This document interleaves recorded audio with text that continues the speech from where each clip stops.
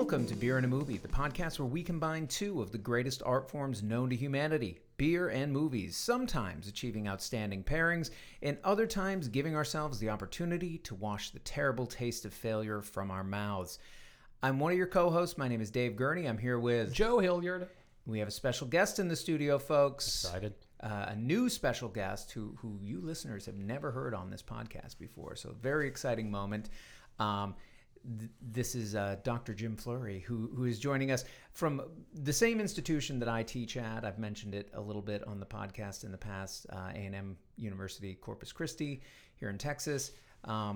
Jim's just come to join the faculty here, and I was super excited when he said he might have interest in joining us for an episode.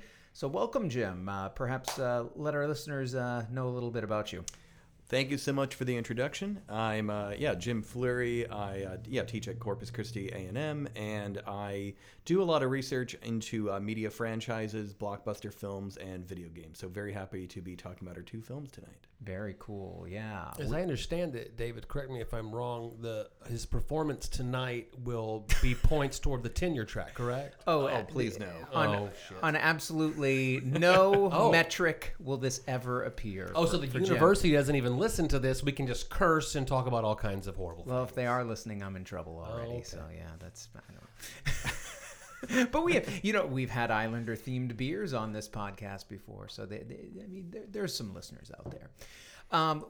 It's always fun to have a new guest on, and having talked a little bit about films with Jim in the past, I know it's gonna be a fun conversation tonight. And we have some pretty fun films to talk about, or films at least that have fun elements to them. Sure. We can decide whether or not we really think they're fun. But before we do any of that, Joe, we're going to drink something that Jim brought. Like I'm going to toss it to you. But Jim, what did you bring us? I brought us St. Arnold Ye Old Christmas Ale, a beer we couldn't find a description for beyond it being Christmas Ale, which I don't know how to describe that exactly. But what did the website call it? Yeah, the website was saying that it was a rich and malty, although it also said it had a pronounced hop character. But it proclaimed that it used 5 different varieties of malt in the recipe to give it such a rich sort of body. So, and it's 7.5% alcohol by volume. That's a good percent. It is. That's definitely like, winter's coming. It's getting cold. I need something to keep me warm. I mean, maybe this would qualify as a winter warmer beer. I know that's a little subvariant of the style. David, there's only one way to find out. Yeah, well, we're going to get some of this in our glasses. And it should be just about perfect. Thank you, Jim, for bringing this, because as many times as we've had St. Arnold, Joe, you were looking at the... This is our 9th one. 9th time, but never the Christmas ale. No, we have done the Pumpkinator. We've done that twice, I think, Probably. Right? Yeah. So we're definitely big fans of St. Arnold's and regular supporters of them, but this is fun that we're going to actually get the opportunity to taste their Christmas offering on mic. Very cool. And part of the reason why it's so good that we're doing this Christmas ale this week is that, at least with our first film, and we can debate on the second one, there's a very clear Christmas tie-in, right? What we're going to be talking about in the first half of the episode this week is a film that's just come to theaters in recent days. It is the 2022 release starring David Harbour of Stranger Things fame. It is called Violent Night, play on Silent Night, folks, right? So you're in the Christmas spirit already. And what we have here is sort of a premise where we have Harbour playing a version of Santa that is very much akin to the Billy Bob Thornton Bad Santa. As the film begins, we open in a bar. Okay, Santa in a rut. Yes. Santa lamenting the state of belief among children and kind of drinking his sorrows away, but having to head out. It's Christmas Eve and deliver these gifts to the kids who were good. There were some good ones out there. And on his way out,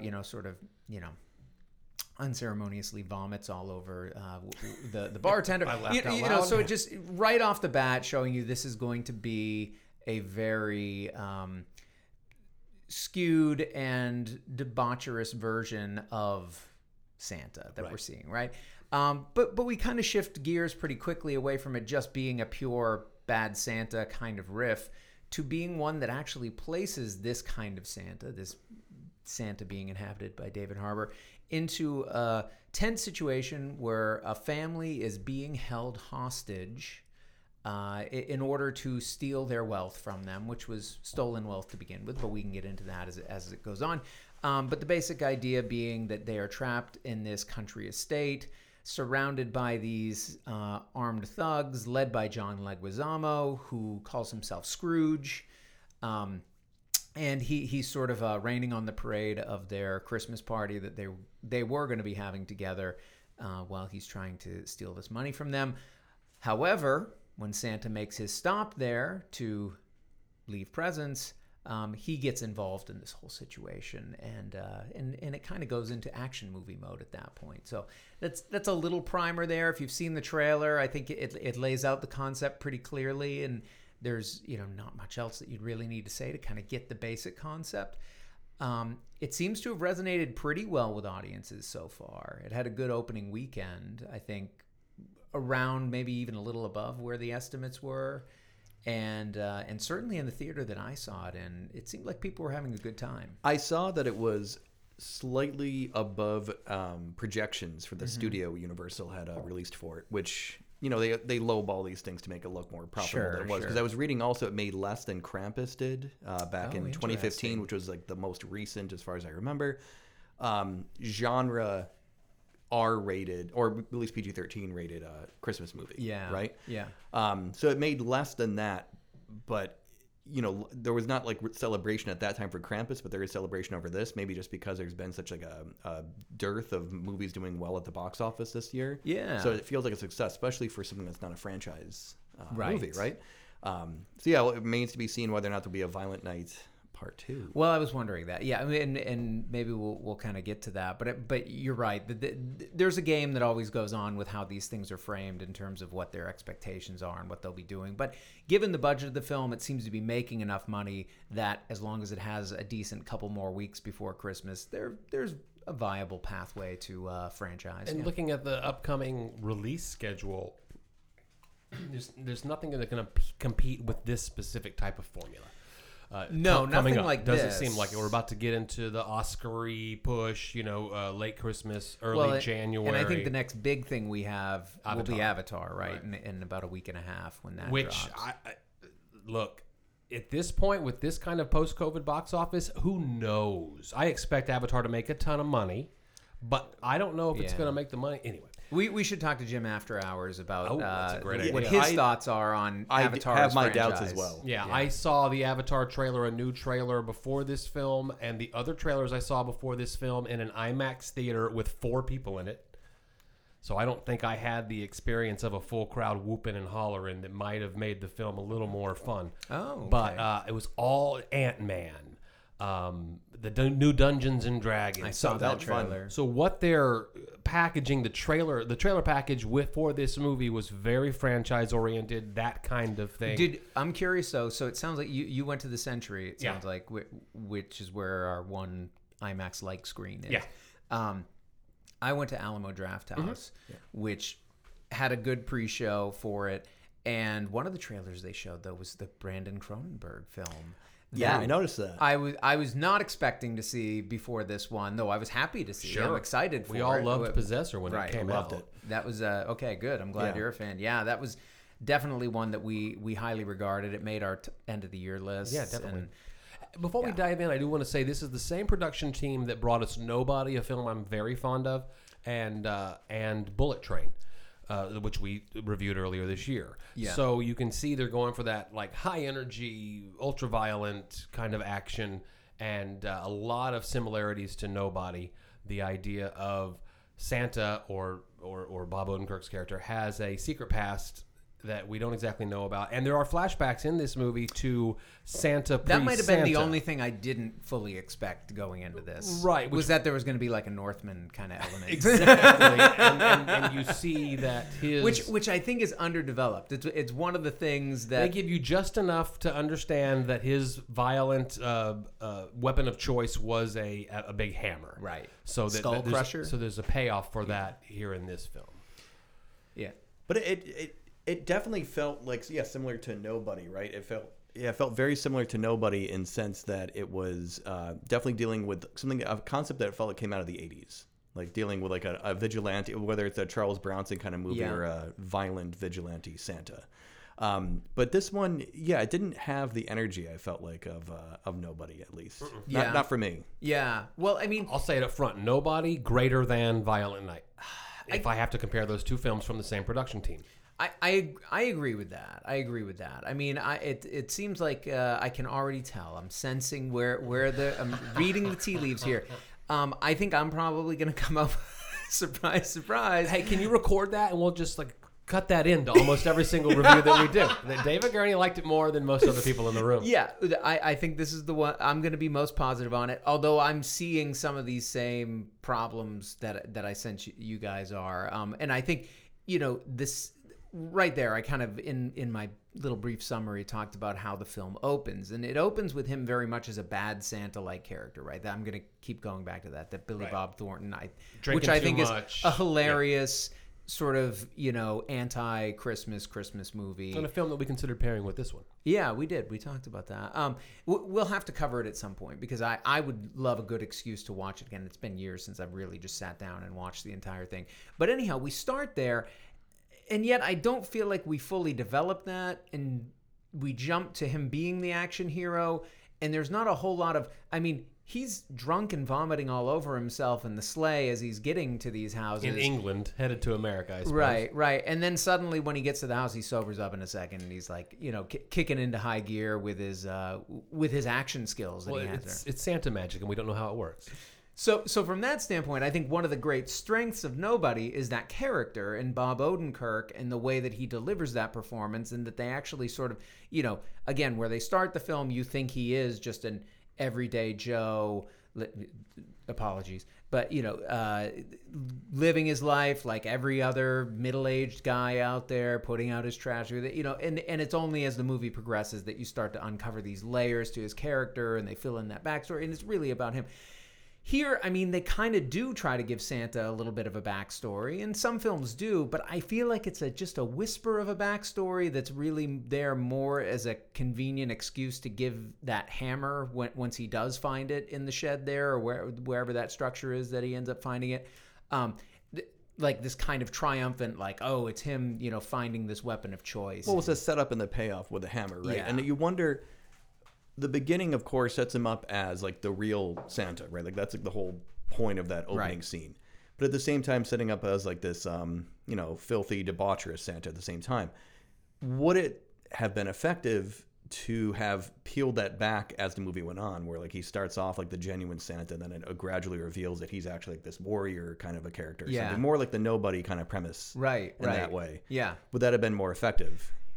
I think it might have been, at least for the character. However, this film is also very interested in delivering laughs, I think, and it's going to try to do things that are just silly and funny in a way that Nobody had a little bit of, but I do think Nobody leaned much more heavily into action more quickly than this film did. Yeah, let's fill in some blanks. The matriarch of this wealthy, ultra wealthy 1% family is Beverly D'Angelo.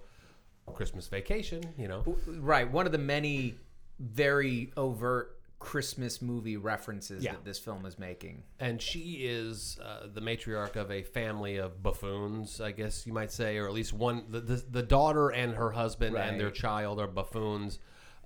These are all new actors to me. I don't know their names. Edie Patterson, who plays the sister.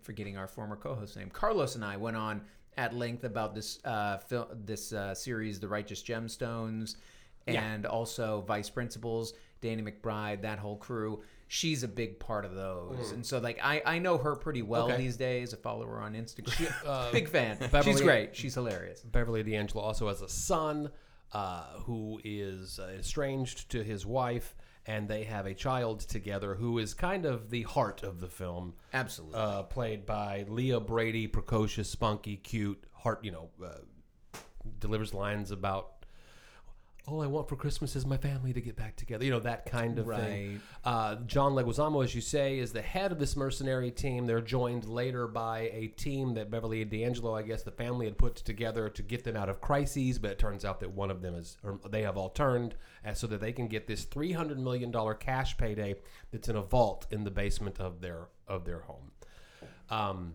That's a lot of scratch. But the team itself is the team that John Leguizamo comes in with initially are, they're all code named Christmas things, peppermint, candy cane, that kind of thing. Yeah. And I don't know. At some point, I'm gonna have to say, I'll say it now. I didn't care for this film very much. I mean, I didn't care for this film very much. There were moments, and I'll talk about every single one of them when we get around to them, that I did like, enjoy, laughed when appropriately, winced and turned away from the screen a couple of times with some of the, my thing about like puncture, punk stabbing, but showing it. There's one, let's do it now. Where the little girl gets separated from her family, and we already learned that she had just watched Home Alone, and she says to Santa via a walkie-talkie that she's conveniently given. That Santa gets another walkie-talkie conveniently. And should I do some Home Alone booby traps? Yes, you should. And then that payoff, one of them is a nail stuck through the step of an attic ladder, and a guy that's pursuing her. So easy to see. Come on, kid. Are you an amateur? Yeah, Come I'm on. not going to fall for this. Yeah. But when she doesn't realize that she had sawed the higher up rung in half, and he falls down, that thing goes right through the bottom of his jaw.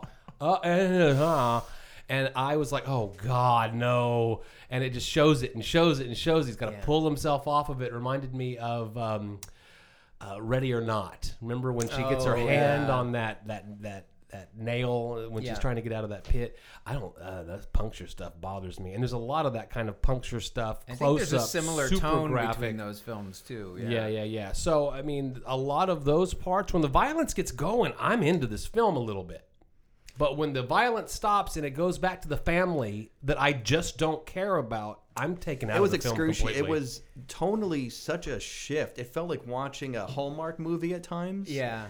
Combined with a hyper-violent action movie. Right. And it was all the Hallmark bits that I couldn't stand. Yeah. And I don't know if it was just sorry to say, the strength of the casting for the family was just not there to the same extent as it was for the... right. Obviously, the robbers had all the best... lines, sure. I thought, right? For sure. Most colorful that's where characters. I was headed with my kind of, I don't know these actors. I'm not engaged with these actors. I don't care about the family melodrama at all. Right. And so when those are pivotal pieces of the plot to drive forward the idea that the son, it turns out, eventually has pre-stolen the money, which makes no sense, which could not have occurred. Yeah. To get into duffel bags, hidden in a manger scene, a nativity scene, it didn't make sense. Yeah. And I know this is when David says, Jim, you can't, we're talking about Santa Claus here. You can't talk about the rules. I can talk about the rules because there's human rules and then there's Santa's rules. And Santa never breaks his rules. But the human rules, the universe they've created is stupid. Yeah. It was stupid. And plus, are we supposed to root for these like hyper rich 1%? Like it's supposed to be the wealthiest state in the country, right? That's my bigger problem, right? I get the logistical stuff and it struck me as soon as they opened the vault and there's like bills on the floor. I'm like,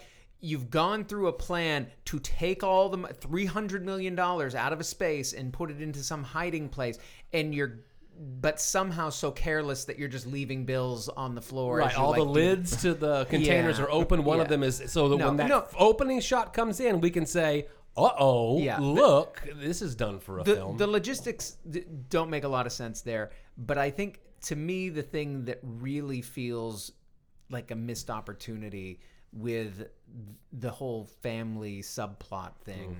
Mm-hmm. What if the Knives Out family had been those people instead? But this is the thing. It's like that level of character acting. It felt like it was building this to be some sort of social satire, right? It's clearly setting up these characters as being ultra wealthy by illicit means, right? This is money that she has embezzled, essentially, taken away from foreign aid money that was supposed to be going out, and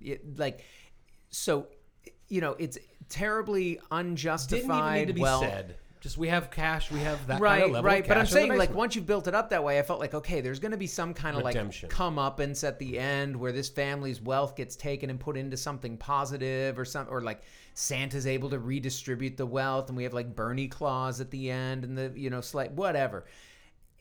That didn't happen. It was just, no, this is just a setup of the greedy family, and apparently it's okay to just keep that illicitly gotten money with them, and they can live happily ever after with it. And that's But then the son burns $500,000, and we're supposed to feel good about that. This family that probably has well, do you 500 think that million. was that like a little like, oh hey, look, we're making them give up? Yeah, it was supposed to be like.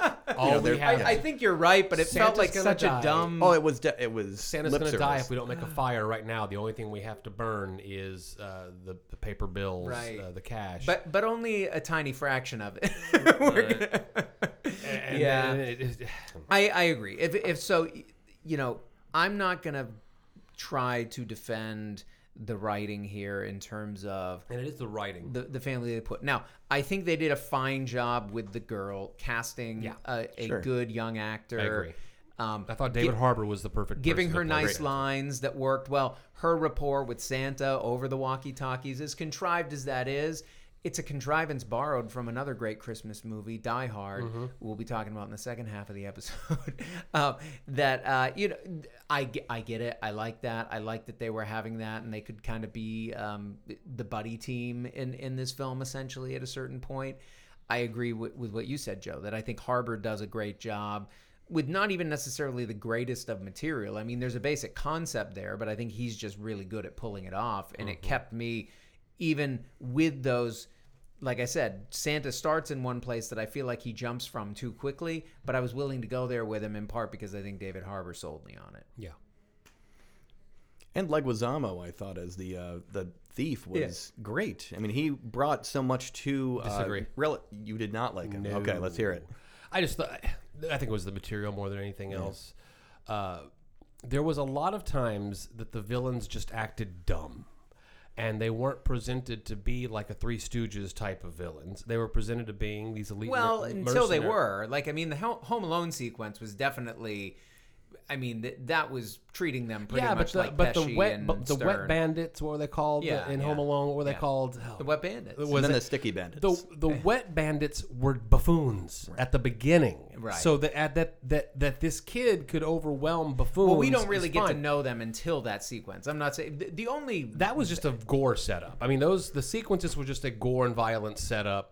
Home Alone taken to a level where but he has the hubris and the like, oh, I can see through these. You have to do better than this. We're not, you know what I mean? And then he starts hitting it. Like that was enough of a setup where I felt like he was a buffoon. Then he pulls the nail out and looks at it. But he doesn't look at it like I or the three of us would look at Right, the nail. He right. decides he needs to hold it up to the light, point the point toward his head, and Well, look at it. it's the And we know buffoon. that At that point he's a clown. we know that bowling balls are rolling around upstairs and he's going to come out of the attic at any moment. And guess what happens? And that's when I looked away. I was like, I can't take it through the head. Yeah. Anyway. But maybe set them up more as like a threat versus being these like idiotic characters, I guess. Maybe that was part of it. I hear where you. they start off kind of threatening, right? That Nutcracker scene where they're gonna was it the son, right? They were gonna put his nuts in there, right? And then that was pretty terrifying. Didn't go far. I mean, that was Right, something. because you see a finger get crunched down, And a on small it, and nutcracker. you're thinking maybe we are going to see a human testicle or some approximation of one slipped into this thing. I mean, that's the thing. Like, this movie gets graphic enough where the threat of that seemed real. Sure. Like, I was wincing and looking away from the screen. I don't particularly, Puncture I don't love, but start playing with those old testes, and I don't want to see that. That's a sensitive spot, So I think that there's some funny things that this film kind of gets away with or plants in because it goes far enough at times that you could believe it could go even further, and it occasionally pulls back a little. Although some of those action scenes are pretty damn brutal. I mean, that sequence in the shed that I was referring to earlier, where he finds the hammer and starts using it as his weapon. He's just a beast, and taking. And they're not out. afraid to show knees cracking in directions that they're not supposed to, Right. and I especially enjoyed the two guys that get strung into the snow blower that has those augers in it, and you can tell exactly what's going to happen. Yeah. That's the John Wick level, the nobody level that I tend to enjoy. It's almost cartoonish, but just enough realism to where we can like, oh, they did it, just a gorehound kind of like satiation there, but there's a lot to have to wade through to get to those fun moments. And I wanted more of those fun moments, right? I wanted more of those moments with like the star in the eye and like it like blowing, like burning the guy's face up. Like that is hilarious. No, the John Leguizamo kind of toward the beginning of Santa going off, and when he plugged in that light, Oh, was brilliant. and then his head caught on fire, And it's kept burning in the smoke. frame, and he's like on the walkie-talkie, like Yes. talking to the girl, like this like sweet little girl, like while the guy's face is like smoldering. That's right. But it needed more of that. I think you're both right. But it sounds like we all agree that the action in this film is done well. Like there's good fight choreography going on. Relatively good editing, cinematography. Like these are good action sequences. These are sort of film segments that I think would work almost in anything. If you didn't have a guy in a red suit, it would still work really well. It isn't just the comedy of Santa doing it. When they do the action scenes, I mean, he could be Charles Bronson, Bruce Willis, Arnold Schwarzenegger. It doesn't matter. He's just being an action hero at that point.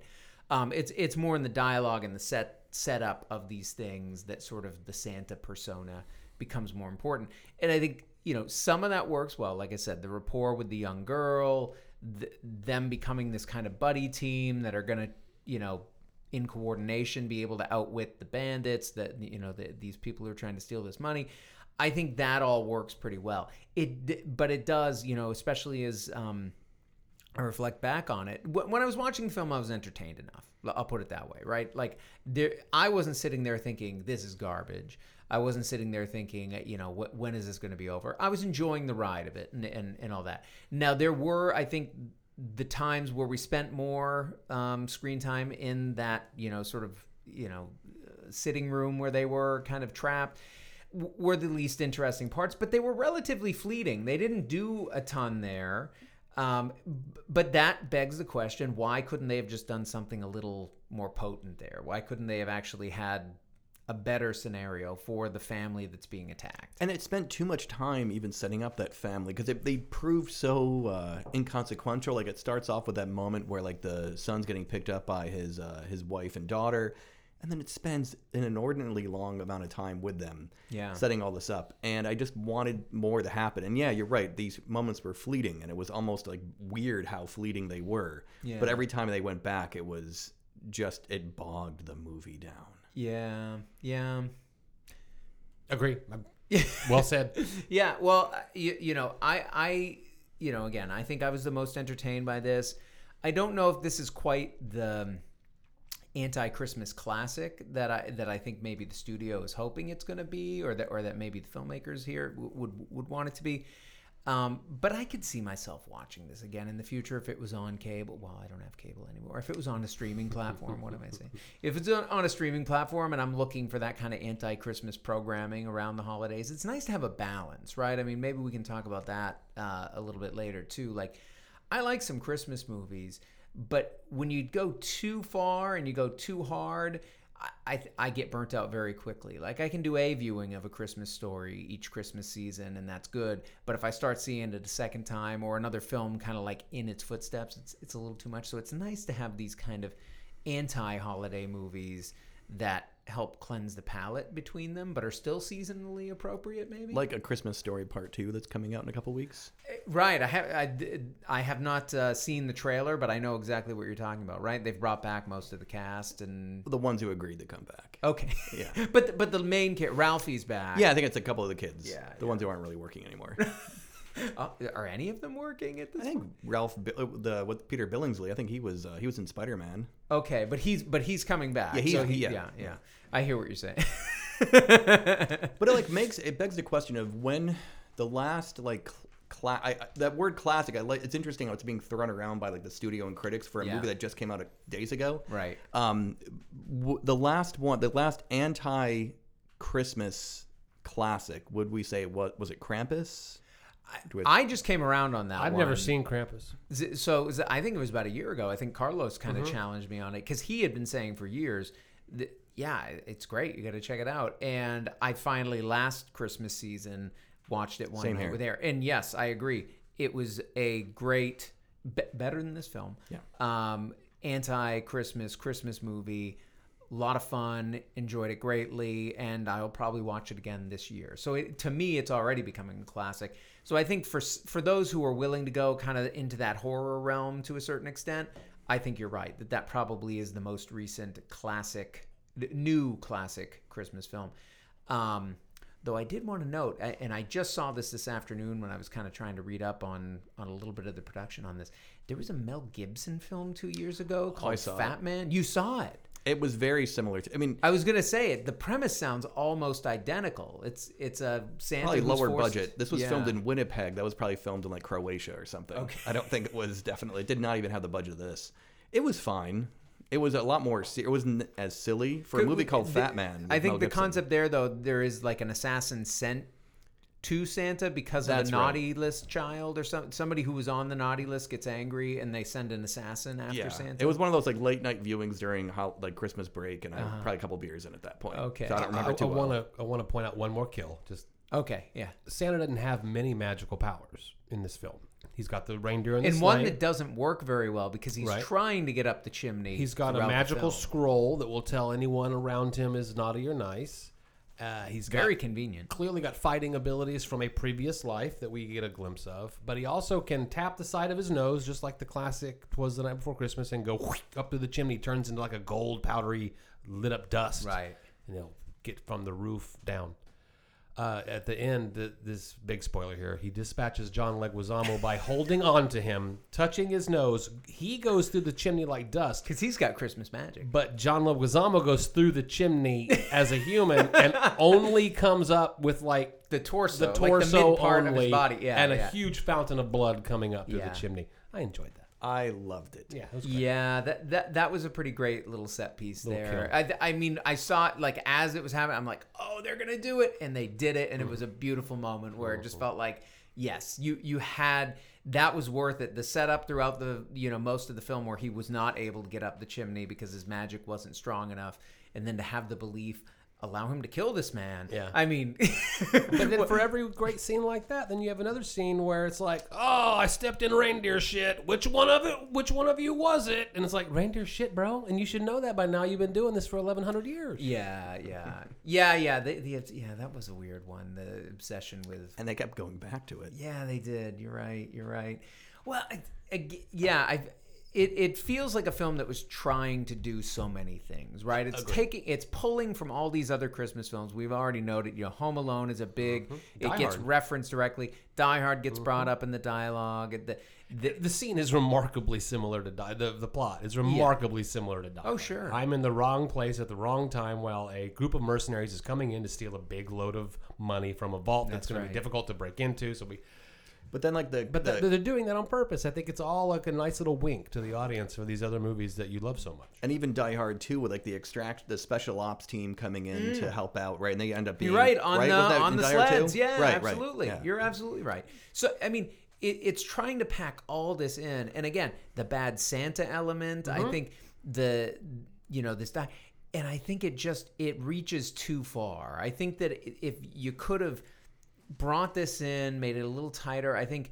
David Harbour did a great job with what he had, but if you hadn't bogged him down with the kind of alcoholic Santa stuff at the beginning, because it wasn't necessary. You don't need to know. He could be sad about the level of belief out And he in the could world. stop in and talk about his problems over a couple Santa of beers. trope. That's Yeah. a Santa trope, right? I mean, was it Ed Asner and Elf?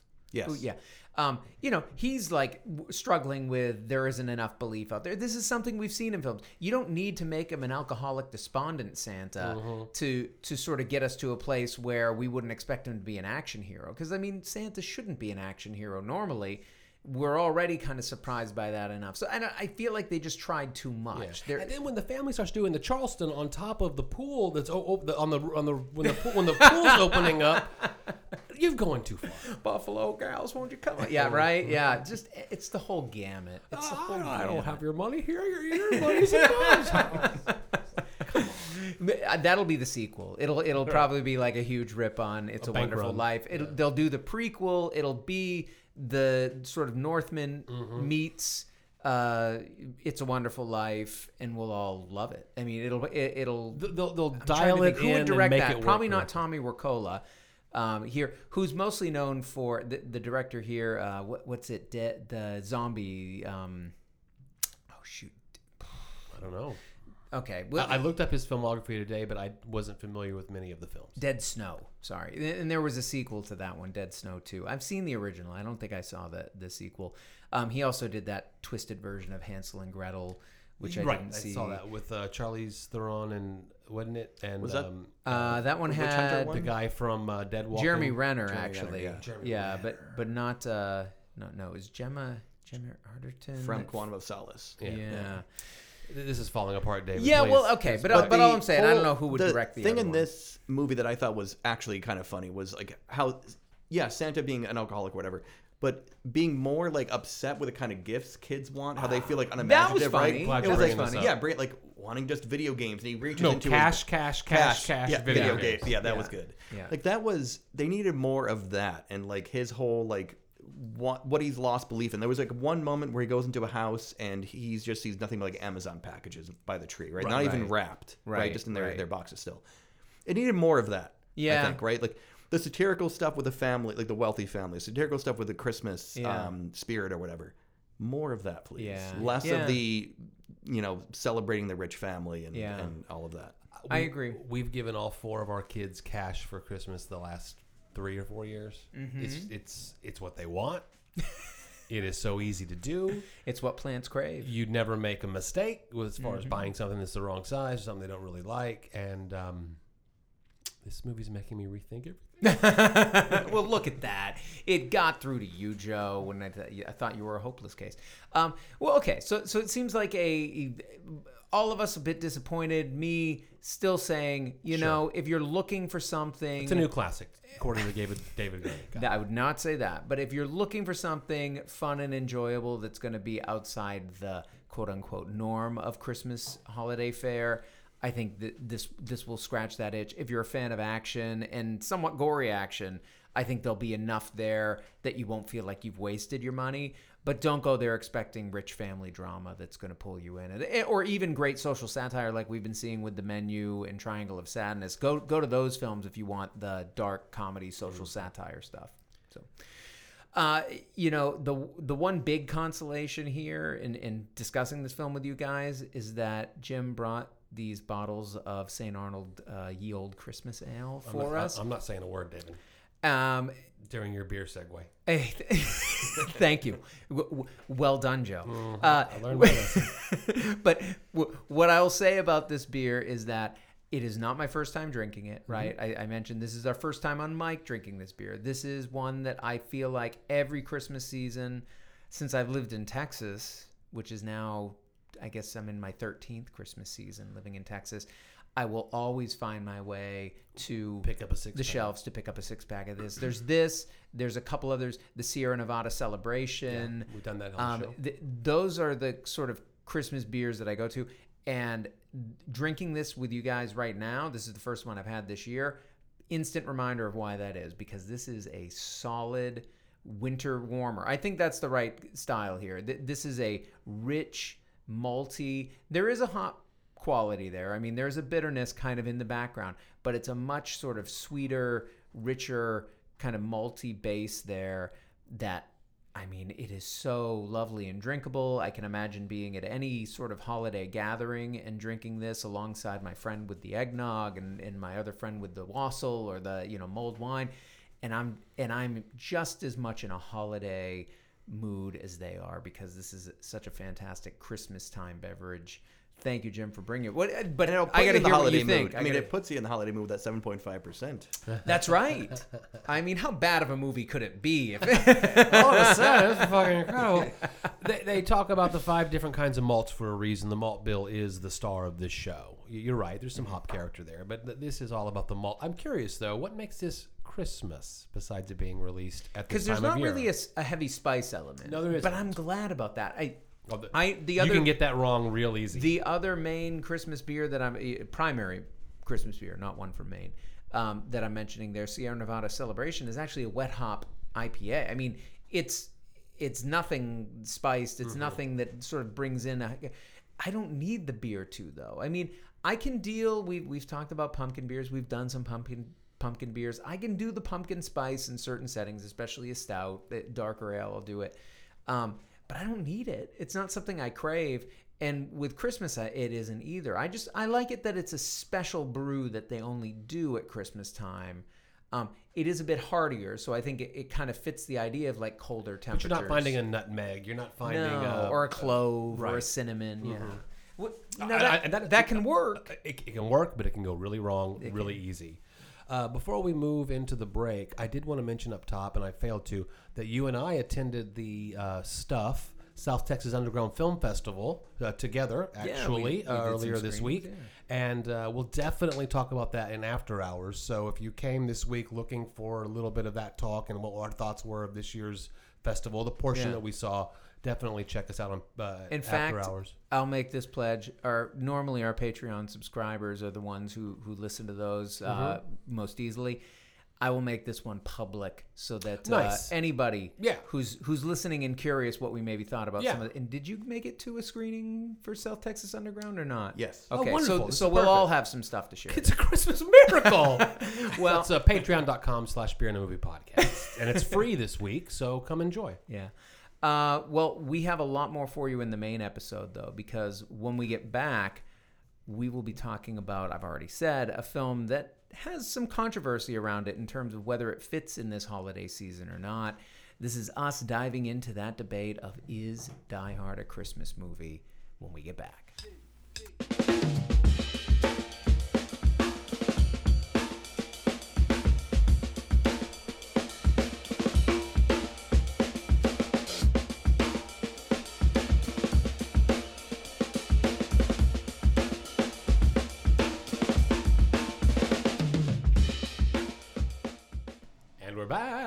All right, that's the way to do it. Don't go big, just go mellifluous. Sure. Go for something sonorous. Yeah. We're back. Jim, thank you again for being here. I enjoyed our first half so much. You're contributing so much, beer-wise, conversation-wise. That 10 years is going to work out, I think, just fine. Let's hope. But it's time to just repeat what we did with a different beer and a different movie. David, I am very excited about the beer you've brought to the table. Yeah, this is a beer that I have actually been sitting on for. I hate that term. I'm sorry, but that I have been holding on to for a while, waiting for the right time. When I was up in Dallas, months ago now, I stopped by Turning Point Beer. They're in the DFW area. They're in Bedford, Texas, which I had never spent time in before. I just stopped there briefly to get this. I wish I could have stayed. It seemed like a great place. I believe that we had one of their beers on the show already. I'd have to look at the spreadsheet to confirm that. But nonetheless, this was one that I held on to and I felt comfortable doing that with because it is a heftier beer. It is 11.3% alcohol by volume. So we've even gone up from where we were in the first half, Jim. This is deadly. Yeah. Let's hope not. We're going to share cans here. We're not going to go too far down that path ourselves. But nonetheless, not to be trifled with, this is what they call Hoth chocolate. Okay, too bad we weren't doing a Star Wars film, and there's really no great Star Wars connection here. But nonetheless, hot chocolate seems to have enough of a seasonal tie-in that it's worth doing. This is what they call a hot chocolate-inspired imperial pastry stout. So I don't know a whole lot more about it other than that. I haven't had this one yet. This is, like I said, cans I brought back with me, hoping that we'd have an opportunity to do this. Finally, the cool weather, kind of cool here, arrives. We're doing seasonal films, winter films. What better thing to do than to drink some hot chocolate? Oft used phrase. It's an active one. Both of you guys have struggled, which it's frothy. Yeah, it's a lively beer, so that probably speaks to there being some live yeast in there, still working away at some of those sugars from the malt. So let's hope it doesn't turn into something different than what they intended when they bottled it or canned it. We say so often, it pours like motor oil, but damn, this thing pours like motor oil. And you're right. Pour it slowly, David. You watched the two of us fail miserably with a big froth and on. Well, I think you took the heavy carbonation right at the beginning, so I appreciate that, guys. Thanks for taking the bullet. Stick your nose in this. Are you smelling hot chocolate immediately? To be honest, no. Me neither. No. Now I'm a little concerned. I'm just with the activity level of it. I'm worried that maybe there might be a little something going on in there, that a little infection. We'll have to take. Hey, I shouldn't speak in those terms until I've tasted it, but I'm getting. I mean, if anything, almost like a slightly metallic nose. Do you get that at all? Yeah, metallic feet. I'm not wearing shoes. That might be me. Sorry. But the metallic isn't me. Wow. Okay. Well, this is I don't know. We're treading into some controversial territory as it is. As I set us up in the end of the first half, we're going to be talking about a film that a lot of people are going to be angry just to see this put together with a film that is so clearly a Christmas film, right? Yeah, we posted on our Discord today, and we welcome you to go over there and join it. It's a lot of fun. A little coming soon with the lineup tonight. We're doing Die Hard. And a couple of the Peanut Gallery a missed opportunity to pair two violent Santas with a poster of Silent Night, Deadly Night. Good recommendation. In fact, the Alamo Drafthouse showed the trailer for that before this, and it worked well. I mean, I think that could have been a good pairing. Or the new one from Joe Begos, Christmas Bloody Christmas. Hey, look, how often can you do I mean, like I said in the first half, the plot here borrows so heavily from Die Hard that it turned out, without knowing that exactly, that this was really a perfect pairing, in my opinion. Here is my plot synopsis. We're doing Die Hard. Do you know what Die Hard is? That's what we're talking about. I saw Die Hard opening weekend when it came out. No way. Yep, well, you're a little bit older. I am a little bit older. I saw it, a double feature. The first movie I saw that day was Rambo 3. Which was a carryover on because Rambo 2, Rambo 3 was 88, but it was earlier in the year, I think, right? I saw them on the same day. Okay. Yeah, and again, we were talking Maybe about the just release was held over. Yeah, and also I think we were still in that era of things maybe not trickling in. We did not have in Corpus Christi when I was growing up a stadium theater. There were 6 screens. The biggest theater in town was 6 screens. So it could have been a holdover. I can't remember, but we saw Rambo 3, and it was such a striking, more of the same movie. Yeah. Because Schwarzenegger was going strong, and I think Total Recall. Stallone was doing his thing, heavily jacked, no shirt on, a lot of machine guns, a lot of explosions. And Rambo 3 was fine. And then I saw Die Hard, the same movie. Yeah. And I said to myself that day, thank you, the same day. I said to myself that day, holy shit, I didn't know an action movie could be like this. I didn't know that this could be what action is. It is a game changer. It is maybe my favorite action movie of all time, but kind of depending on the temperature outside, Raiders of the Lost Ark will compete with it for that title. So all the cards on the table. Someone on Discord said die mid, and I was like, "Fuck you! You were a liar. That's not. You are not a liar. You are just incorrect. If you I missed that this one. Is a mid movie. It isn't mid at all. It is a defining, cinema-changing, action movie-changing film for the ages. And is it a Christmas movie? Of course. Now I have a machine gun. Ho, ho, ho. And you've got a Santa hat on at a Christmas party. Christmas party at Nagataki.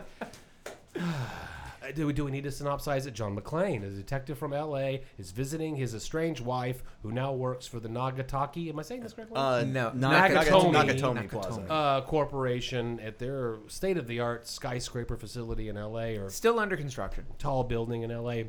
When a group of ruthless mercenaries led by a star-making turn by Alan Rickman comes in to steal some U.S. Treasury bonds that are in the vault. But to get through that vault, we have 7 different layers and electromechanical, blah, blah, blah, blah, blah. And once I get through these, we have better hope for a miracle. I brought you a miracle, the FBI. It's kind of a Schwarzenegger take on Alan Rickman. I got there eventually. Yeah. You've got the inept police captain on the street. You've got the... not captain, the commander of the unit. I can't remember the actor's name. You've got the sidekick via walkie-talkie, played by the father from Family Matters. You've got the FBI that comes in. Reginald Johnson. Yeah, Robert Davi and I can't remember the 2 Johnsons. Then you've got the fucking amazing Alan Rickman, who gives a performance for the ages. And, I mean, you've got under construction buildings where people can hide and find weapons and hide weapons. And it's fantastic. I never looked at an elevator shaft the same way after seeing this film. Unlike you, Joe, I did not get to go see this in the theater when it came out. This was a little too advanced for me. I hadn't quite turned 10 when this came out. I certainly was seeing stuff. I think I've mentioned on the show that my dad was fairly unrestricted when it came to watching horror and action and whatever at a young age. But he didn't necessarily take me out for opening weekend on these things. And this was not one that I saw. But I do very clearly remember seeing a television review of this. And it wasn't Siskel and Ebert, although I did watch Siskel and Ebert a lot when I was younger. It was somebody who was doing it. Might have been Gene Shalit. It was somebody who was doing it for one of the news programs on morning TV, and they were going nuts over what a great combination of action and comedy, and how Bruce Willis was this new kind of like action hero that isn't all about muscles, but like also about like ability to deliver lines and perform in a certain way. So I kind of had it built up in my head before I ever saw this film that it was some kind of great new version of an action film. And by the time I saw it, it certainly delivered on that. And it gave me all those classic lines, many of which you kind of referenced as you were talking about it. Still chock full of those kind of catchphrases. But with that kind of Bruce Willis charm, which I will admit is not universal. I know there are people who are very turned off by the very premise of Bruce Willis, who he is. He can come off as smarmy. He can come off as kind of, and the more I've learned about him, as you know, sadly, the situation he's in now, apart from that, but more about how he treated other collaborators on set and stuff over the years, it has made me feel like, okay, maybe he's not as charming as I used to think. But when I was young and when he first came on the scene, I guess I watched a little Moonlighting. I thought he was as funny and sort of charming and debonair as you could be in the late 80s. I mean, he certainly was as close an approximation to like a Sinatra Rat Pack kind of thing. I mean, he even had an album. He was trying to be a singer. Well, Sinatra was the original actor who was supposed to be in Die Hard. Is that right? Because it was originally written... Say it again, I'm sorry. Yeah, Sinatra was supposed to be in Die Hard. That was it was based on a novel from, I want to say, the 70s, and it was originally being developed for Sinatra at the time. Interesting. And I think he may have gotten paid by 20th Century Fox at the time to not make the movie or something, but there's something there about Sinatra being an early stages. Well, that makes sense. I mean, it's got like an Ocean's feel, and in the sense that the guy has to be very able to pull these things off. He's a working class schlub. He's a police officer, so it's not like he's debonair in the sense that he's like upper crust, but he's got a great turn of phrase when he needs to. He's got the exact right, just sort of a way of delivering a line. It's very different. Outside of his police training, which comes in to help him, he's an everyman kind of guy. Yeah. I mean, from the beginning. Okay, starting with the script. The script, I've seen this movie so many times that I can now see all of the tricks that the script does. But it's all set up. What did you say earlier? Set up and payoff. Set up, payoff, the whole thing. You know what you can do to get rid of this jet lag is take off your shoes and curl your toes. They just needed an excuse to get him to take off his shoes. Yeah. Because he is shoeless in the film. That sets up another payoff. Shoot the glass. It sets, creating the idea. And I remember when I saw it as a younger man, when he is crawling in with blood streaming out of his feet, you feel this idea that the whole world in this instance is against him. And I frankly don't know if he's going to be able to pull this off. Even now, even when you watch it 500th time. Well, I kind of know. But I'm talking about that first viewing. Like I'm seeing, you don't see Schwarzenegger get hurt. You don't, Stallone, I think. Yeah, maybe I think not as an much. arrow went into Stallone on Rambo 3 that day, and he pulled it out. I remember a scene where he's walking toward the camera, and you see a little bit of sunlight through the hole that has been made. Nice. Which makes no fucking sense. But, okay. But you don't see your hero have this level of odds. But I mean, there was earlier in the '80s, like Raiders of the Lost Ark, right? Like the whole scene with Harrison Ford on the boat, right, where Karen Allen's like taking care of his wounds, and he talks about it's not the years. John it's the McClane mileage. doesn't have a Karen Allen to take And that's care the of issue. his wounds. That's exactly it, right? So he's that vulnerable action hero, which was like this kind of like invulnerable James Bond type, right? But then also Rambo in First Blood was very much this underdog character too. Yeah. It wasn't until First Blood Part 2 where he became this like superhero. Yeah. And then by Part 3 he's an invincible army, right? Yes. And so But that's where what we an were odd when the film came out. exactly, right? What an odd contrast that was, because that was also the era of like Running Man, Terminator had already come out, right?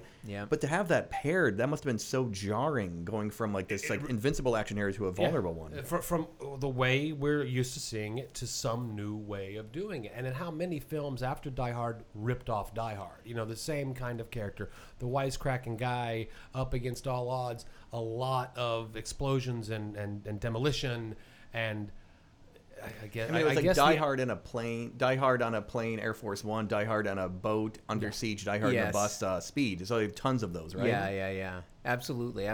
And but he could even that that did burn out, right? I mean, like Of course. he did other Die Hards later. You know, it did become a franchise. Yeah, of course. But Willis's kind of charm and action hero status kind of waned at a certain point. I don't know. That's getting beyond. Like it's getting back to this film. It's always fun to have a reason to revisit it, and for me, in years past, that has become the Christmas connection. It's one of the reasons we thought to pair it with this film, because this is a film that's set on Christmas Eve, just like Violent Night, which we were talking about in the first half. It is a film where not just set on Christmas Eve, but during a sort of Christmas party at this office building. And there's several different references to Christmas throughout it in terms of music that we hear being played, lines that characters say. Mm-hmm. Now all that said, the film came out originally in July, right? July 1988 here in the States. So not like a typical Christmas movie, right? It doesn't typically do that. But over the years, it's become part of this debate about, okay, this great action film that everybody loves. It's universally praised. I mean, there are detractors, but generally critics think that this is one of those exemplary moments in action filmmaking where you were able to have the right combination of things that elevated it from some of that more pedestrian fare that you're talking about, Joe, that had kind of settled in the 80s, where like those, third, fourth iterations of the Schwarzenegger, Stallone, Seagal films are coming along and they're feeling like it's just treading water, and now we just have these supermen all out there. Well, instead, let's have this kind of vulnerable guy who's also kind of quirky and funny and has this thing. So it gave this new life to the genre. But now it's being thought of, I think, more and more, and correct me if I'm wrong, as this kind of, Christmas film, this kind of non-traditional anti-Christmas Christmas movie. And, in fact, when I watched it last year, it was at the prompting of my then 11, almost 12-year-old daughter. She's about to turn 13 now. When she came home from school one day and asked me, hey, it's Christmas, should we watch Die Hard? And I asked her, why would you think that? And she said, because all of her friends at school are talking about how Die Hard is a Christmas movie, and they've, blah, blah, blah. And so several of her friends had seen it.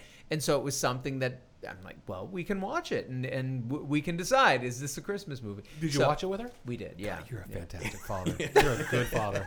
The language obviously is probably, and the violence, although I think the glass and the feet, that's pretty brutal. But a lot of it is more like distant explosions. And what about the Hart Bachner scene where he's like snorting? They're choking with a chain. There's stuff It's in just there. him getting beat up. Yeah. And because he's not a Schwarzenegger muscle man, But she's you seen believe plenty it. of Marvel films and seen people. Oh no, getting I already blasted said you're a and- fantastic yeah. father. Stop justifying it. You But, did the but right I'm just thing. saying the main concern for me was language at that point because I'm like, I think she can handle the violence. She's Yeah. seen enough action in PG-13 settings, but you know, is this going to come across as funny or just alarming and scary? And she found it funny. Sure. So We can't steer away from Alan Rickman, who is incredible in this movie. Hans Gruber. And I also think just I mean, it's almost like all you have to do is say Hans Gruber, and people know exactly the vibe you're talking about. there's a Christmas Advent thing that's a tower, and you move Hans Gruber falling down the side of the building every single day. I saw that Oh on wow, I Facebook. didn't see that. I almost bought it immediately. I didn't. But the other thing is, I think, like for me, like script-wise again, the complicated but written, contrived, complicated nature of the plot that they are doing, and the idea that not only is Hans Gruber one step ahead of the cops and the FBI, but he always stays one step ahead of the audience. You don't know how it's going to work out. Yeah. They need this code. They shoot the only guy that has it. Now what are they going to do? The quarterback is toast guy says, I'm going to need a miracle, and the script delivers the miracle that they need. The FBI cutting off the power to the building, unknowingly that they're cutting the power to this vault. Yeah.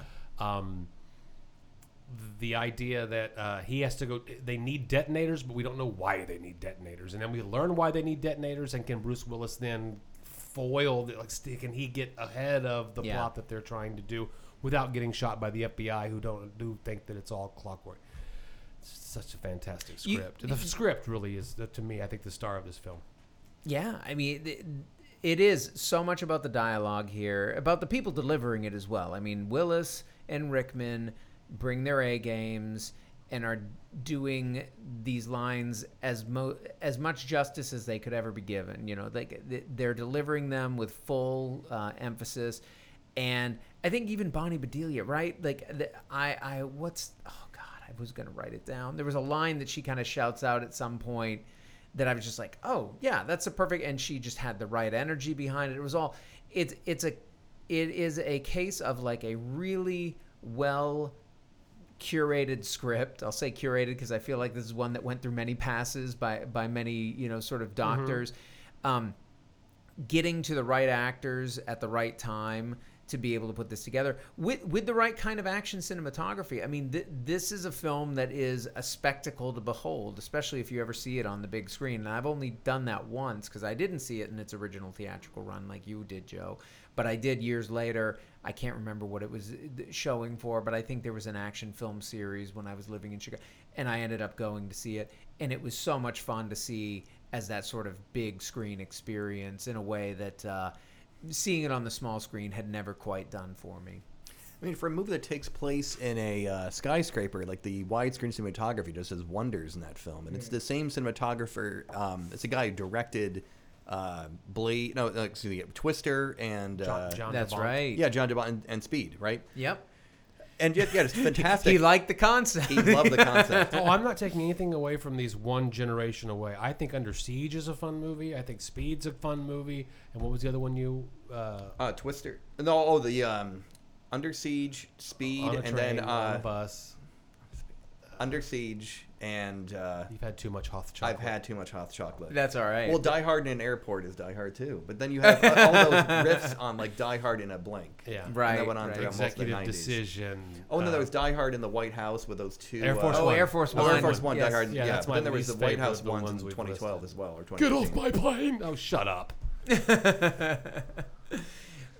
Yeah, I mean, I think a case where you have all of these great ingredients coming in, and it really kind of set the tone for a lot of the action that came in the 90s. Yeah. With what it was doing. This is one that, you know, anybody who really loves action cinema is going to love this film. It's going to find stuff that they like about it, even if they have misgivings about some of the, you know, again, some of the humor of it or whatever. What is the humor that you're referring to? A thing? I just mean the glibness of it. And like, you know, I think there are some people who like an action film to be a bit more serious minded, a bit more, and that's a rare action fan, but there are those out there who are much more, they want it played straight, and they don't like the idea of this like wisecracking. Come to the coast. They said it would be fun. Who are you talking to? Yeah. But getting back to the Christmas film element of this, right? This is why we're talking about this film. How do you guys feel about this film? Is this a film that you associate with Christmas at all? I feel like, Joe, you have such an attachment to when it was released. It probably feels a little far removed from Christmas. I don't think that the Christmas mattered when it came out. You're right. It was in July. I think I did this double feature on or around my birthday.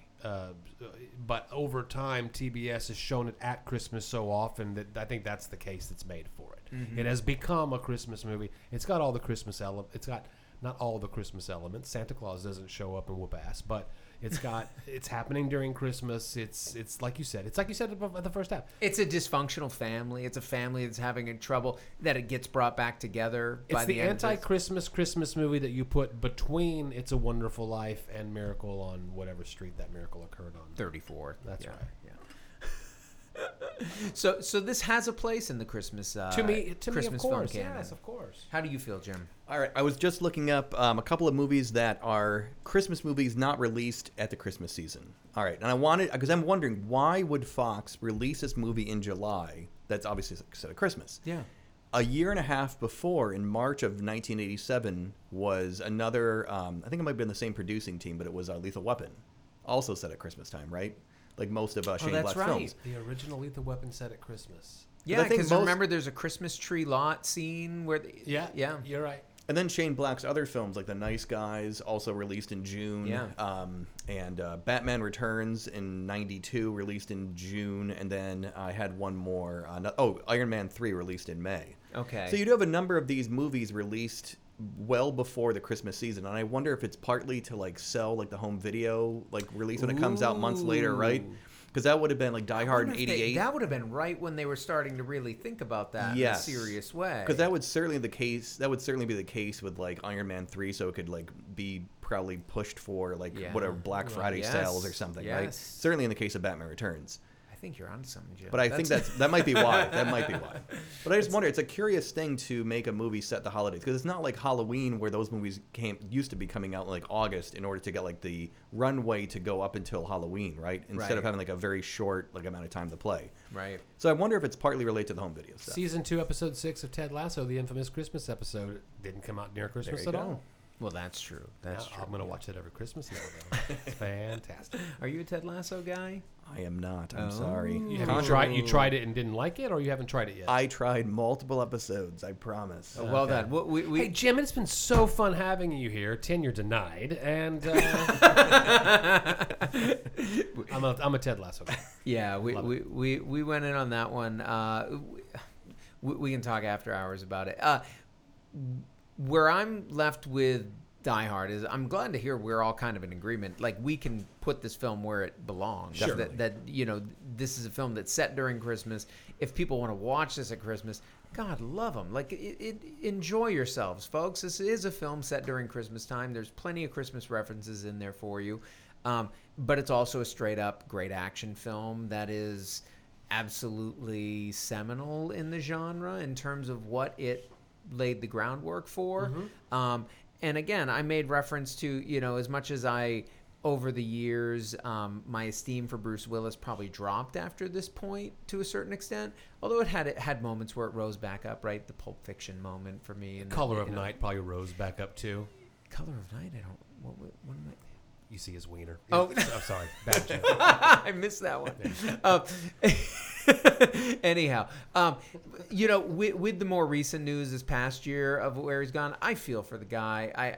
It's sad that for anybody to lose. Hold on, Unbreakable. I mean, he had. Oh yeah, that was a moment. He had a good run in like the early 2000s, like post Sixth Sense, like that Shyamalan era, like really That's revived a good point. it. Yeah. Absolutely, no, it isn't just a single trajectory. There is a Bruce Willis did, I think, better than Stallone and Schwarzenegger when everyone's action careers expired. I think you're probably because, right. God damn it, how many times can I see kind of the same thing over and over again? I think you're right, at least for me as a film goer, and I have a feeling for you guys.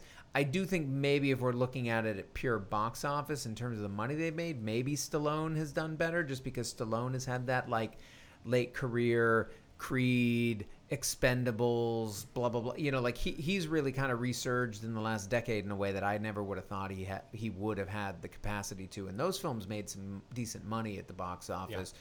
Versus Willis, I do think at a certain point kind of petered out into mid-grade. I mean, Looper is one that I'll point to that I really enjoyed that we did for the podcast. Yeah. You know, that Great so film. He would get these kind of interesting projects from time to time that I have to imagine it was because he was willing to do that, or he saw something in them because they weren't necessarily going to be blockbusters necessarily.